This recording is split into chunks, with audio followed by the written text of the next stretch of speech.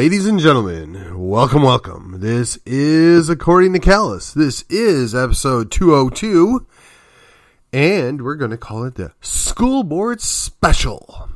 It is a Monday night, and I just looked on my calendar, and it has been 5 days since my last episode. Not really quite sure what happened, other than to say that I had life going on, and I was enjoying it. So I had a program I went to in Fort Worth. I will probably recap some of that in the next couple of days. Then I had a follow-up program that I hosted in McKinney on Thursday. And then Friday, just had a special daddy-daughter night. And, Saturday and Sunday I usually take off. And then, well, lo and behold, it's Monday night. I'm home a little later than I expected, but still enough time to bust out an episode. I got to tell you, I was able to get done with the committee work I was working on. That we'll have our report ready here in a day or two. Special hat tip to Jennifer out there. But on with the show we go. All right. So for those of you who don't know, I live in McKinney, Texas. McKinney, we have 7 school districts in the city, but the primary one is McKinney Independent School District. And the MISD has their school board meetings once a month. And my friend got himself elected on the school board. And I might have helped him just a little bit. And I'm glad and proud that he's there and he is doing good work. However, he's not following the game plan. He dared to ask some questions. He dared to not follow along with the narrative. Now, one would think that there would be room for discussion. There would be room for some questions. There would be room for opposing ideas, but apparently not. And I know I've touched on this briefly in the past, but let me just recap, because there are rules, and then there are rules.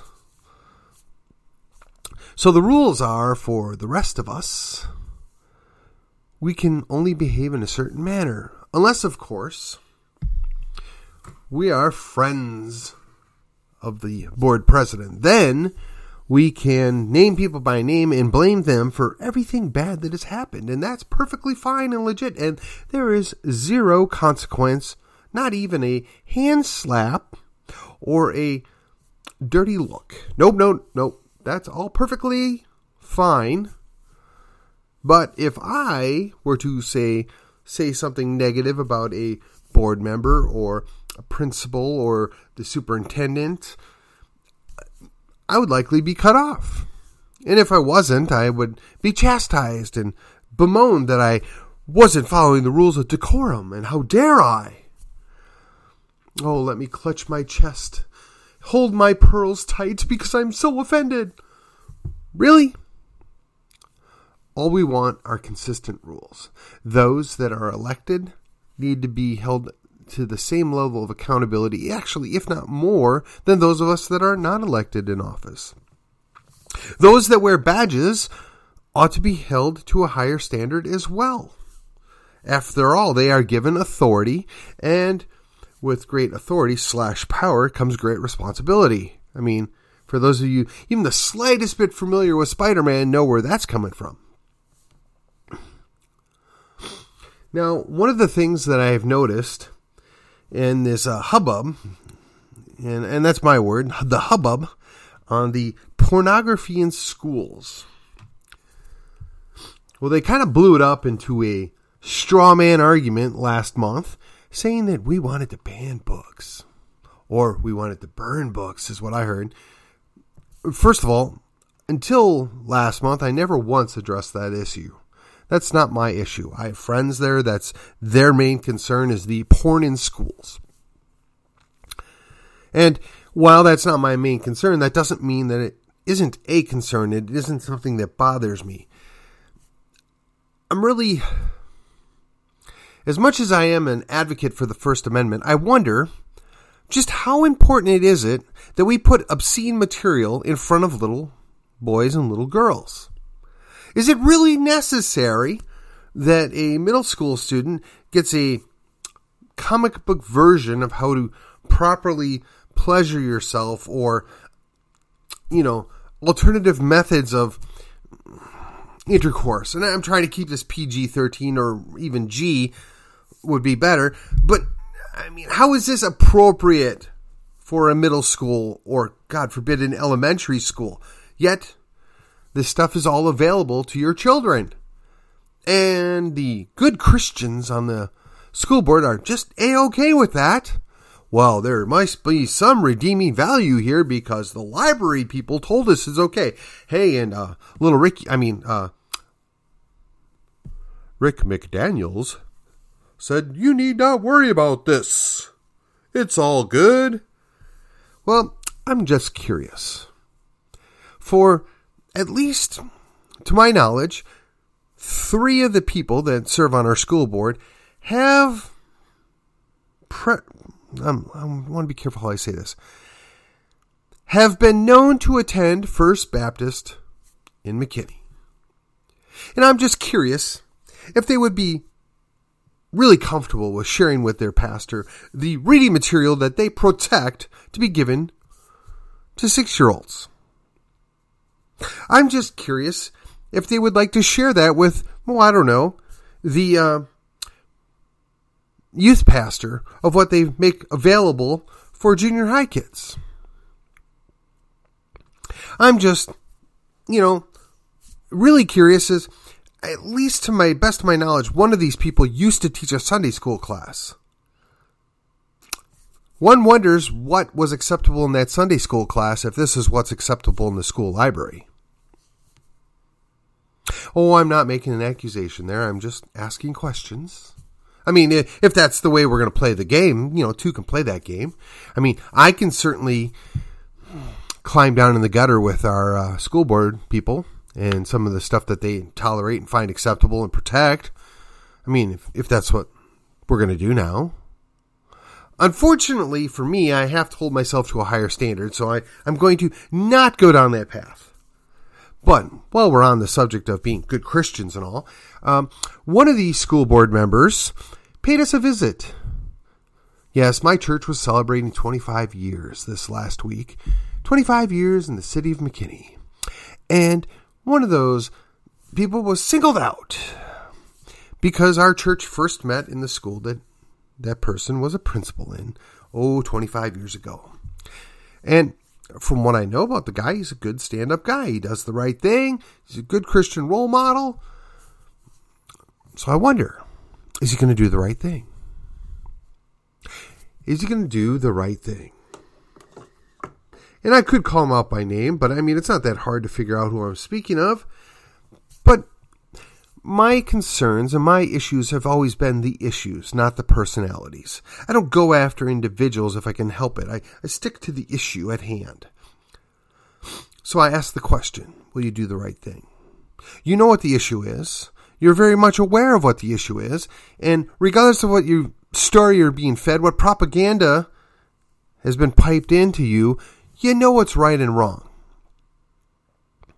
Would you want your grandkids looking at that material, reading that material? I think we already know the answer is no. And while we're on the subject, a good number of the speakers last month were very concerned that we're wanting to punish and ostracize and mistreat people. No, nobody wants that. Nobody thinks that way. Talk about the slippery slope. You've created the cliff. Oh, yes. We don't want to take books that are an instruction manual on how to have deviant behavior and give them to young kids. But on the flip side, nobody's advocating stoning somebody here. Come on. Get a grip. Do away with the straw man nonsense and deal with the issue at hand. There's this nice, creative loophole provided in the obscenity clause in the state Texas laws that allow for instructional educational material to be obscene and not be illegal. How does that work? I'm told that there is an opt-out feature. I'm told that the parents can actually control what books can be checked out. But here's the problem. I'm going to guess 75% of the parents have no idea, number one, that these books even exist, number two, that they're in the school library, or number three, that they can prevent their kid from checking it out. Now, I remember being 10, 11, 12 years old, and I remember coming across things that were wholly inappropriate, but never ever would it have been in the school library. Never ever would it have been in the public library. No, you might have been at the neighbor's house in the older brother's room. And, when your mom finds out, she doesn't congratulate you and say, "Oh, well, little Stevie, that's just great. You're getting to explore your inner self and, decide what you are." No. She recoiled in horror, destroyed the offending material, and then proceeded to lecture me on, well, number one, this is not expected nor allowed in this house. Number two, do you think your father would be proud of you for doing this? And number three, pretty sure that Jesus would have some pretty stern words about what you're doing here. But we ended with the idea of go and sin no more. After a lengthy punishment and some consequences for bad behavior. But again, that's something that I had to get by less than easy means as a young boy. And, for those of you that, want to poo-poo it and say it's no big deal, there's a whole lot of psychologists, psychiatrists, theologians, and oodles of people that would tell you otherwise. Those materials, whether they're graphic pictures or a comic book instruction manual, can mess up a child's mind for life. It may take years to recover or build back your brain, if you will, after exposure to that kind of stuff. But is that what we really want? Is that what the good Christian way is? And I would suggest you, no, it is not. I would suggest to you that if you're going to call yourself a Christian, if you're going to live and espouse Christian values, you need to actually do that in the role that you do as an elected official. Now, I know, we have the First Amendment. You're absolutely right. But the First Amendment does not protect obscenities or obscene material. And this is clearly obscene material, and it certainly shouldn't be given to minors. Now, I know, you might have an argument for somebody that's north of 16 years old. I get it. And you know what?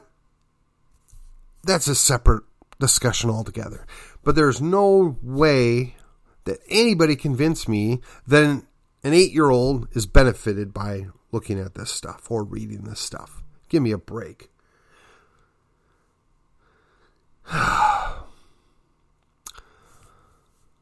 So what I'm hoping for, what I'm expecting, is we're going to come up with a new plan. Somebody's going to be able to come out and say, you know what? We've talked about it as a board, and we've decided instead of having the opt-out feature, we're going to make it an opt-in feature. So in other words, if you as a parent are perfectly fine with your children reading pornographic material or partaking in obscene literature, you can do that. But we're not going to encourage it. In fact, we would prefer not to even provide the books, but since we already have them, we're going to put them in a special area where you have to have special permission to go get them in the high school.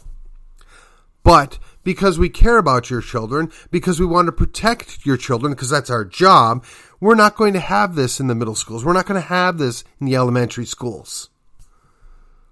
That's what I'm hoping happens. We're going to change the narrative. We're going to change the direction of the school district.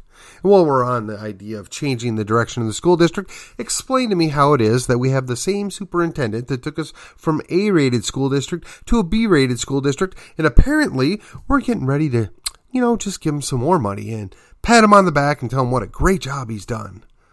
Again, where is the school board? What are they doing? Do they really think their constituents are happy with this? Do they think this is a great outcome, that we're just happy that we have a B student, that we've got a B school district? I don't know. One wonders. Now, I know we've got a whole lot of transient people and transplants from California, and I imagine they're just happy that they have a school, I don't know, that's not run by gangs or not overrun by drugs. Oh, wait a minute. Well, I guess they're just happy to be out of California and they don't care. But for me, I would imagine that most parents want the schools to actually teach their children, I don't know, language arts, history, science, math. We used to call them the 4 R's. And, it'd be helpful if they could, write in cursive, even though nobody really does that anymore. But, that's maybe asking too much. Or they can use a keyboard. I mean, that probably is more useful in today's day and age. But are we even able to do that? No, but we spend an inordinate time worried about people's pronouns and what people's ancestors did and how people might have treated each other, or some kind of microaggression or some other such nonsense that most 8-year-olds have no idea what you're talking about. I would say most 16-year-olds. Well, no, that's not true, because by the time they get to be 16, they've been properly brainwashed by the school district. So we'll just stick with 12-year-olds. Most 12-year-olds really have no idea what you're talking about. Of course, at that point, they may have been brainwashed too. So maybe we go back to the 6-year-olds, right? Most 6-year-olds have no idea of any of this nonsense. But as an interesting aside, I did find it interesting that I understand that our, how shall I say this? The superintendent told one of the new school board members, just close your mouth. I'm sorry. First of all, that's not how one adult talks to another adult. Second of all, last time I looked, the superintendent actually worked for the school board, and if he should be ordering around a school board member as if they were a high school student, that's kind of a problem. Maybe shows a little bit of lack of respect, lack of decorum. Perhaps he checked his doctor title at the door and just decided to act like a punk. I don't know. I don't know what happened there. I didn't hear it. I heard about it secondhand, so no names will be spoken as to who the person was that was potentially offended, but it is kind of curious that was tolerated, that's excused, that's overlooked. But while we're on the subject, the one guy who actually has addressed almost all of these issues is enemy number one. Yes, the one guy who, took the time to listen to some parents and go find out exactly what was in the library. He's the problem. The one guy who ran on a different agenda, who asks questions, the one guy that, isn't like all the others, he's the problem. He's enemy number one. So much so that the elected official that runs the city, or at least thinks he does, had to show up and lambaste him in his absence. Yes, clearly he is the embodiment of all that is evil in the McKinney School District. Never mind that half the people on that school board have been there more than 10 years. Never mind that those same people have oversaw the decline of the school district with no repercussions, no embarrassment. Yet they're going to reward the people that do the mediocre job. With what we're paying in taxes, we should be getting better than mediocre. And now, after all of this, it's come to my attention that tomorrow, of all the things we could be dealing with in the McKinney ISD school board meetings, we're going to have to talk about whether or not they should censure another member of the school board because, he looked at somebody wrong. I don't know. I fail to see the wisdom in this. I don't understand how this is a priority. They've had 9 months to address a single issue, and they still don't have a resolution to it. They still don't have it solved. I mean, I would be happy with any number of potential resolutions. For myself, I think everybody's trying to be very reasonable and polite, but when you refuse to meet with your constituents, when you refuse to address the problem, when you refuse to, take people seriously, that leads itself to a real problematic situation. So what do? Well, it just so happens that there will be another election. Now, unfortunately, we're going to have to wait a whole nother year. But I'm thinking some people need to retire. They need to be put to pasture. Sent to the dustpan of history. Yes, y'all have done enough on that school board. We thank you for your service. Now go back home and leave the school district to somebody that actually cares. That would be my suggestion. Of course, what'll happen, we'll just need to wait and see. And quite frankly, it's a little too early to get that busy about this. But just remember, we're watching. We know who you are. We know your names. And you know what? It's not that hard to figure out where you live. It's not that hard to, make your life challenging. I mean, that's what you seem to be wanting to do with your students, right? I mean, you're so concerned about the past and, reparations and concerns that you're masking the whole concept of the race Marxism under the idea that, well, we don't teach CRT. No, but you model it and you practice it. But the reality is you're treating our children like they're the slaves. You mask them up. You make them follow specific rules. You make them follow a specific clock. And you punish them for speaking out of turn. You punish them for speaking when they're in a quiet time. And, whatever other sundry rules that you've come up with in the school to maintain discipline. Because discipline before all, But Johnny can't read.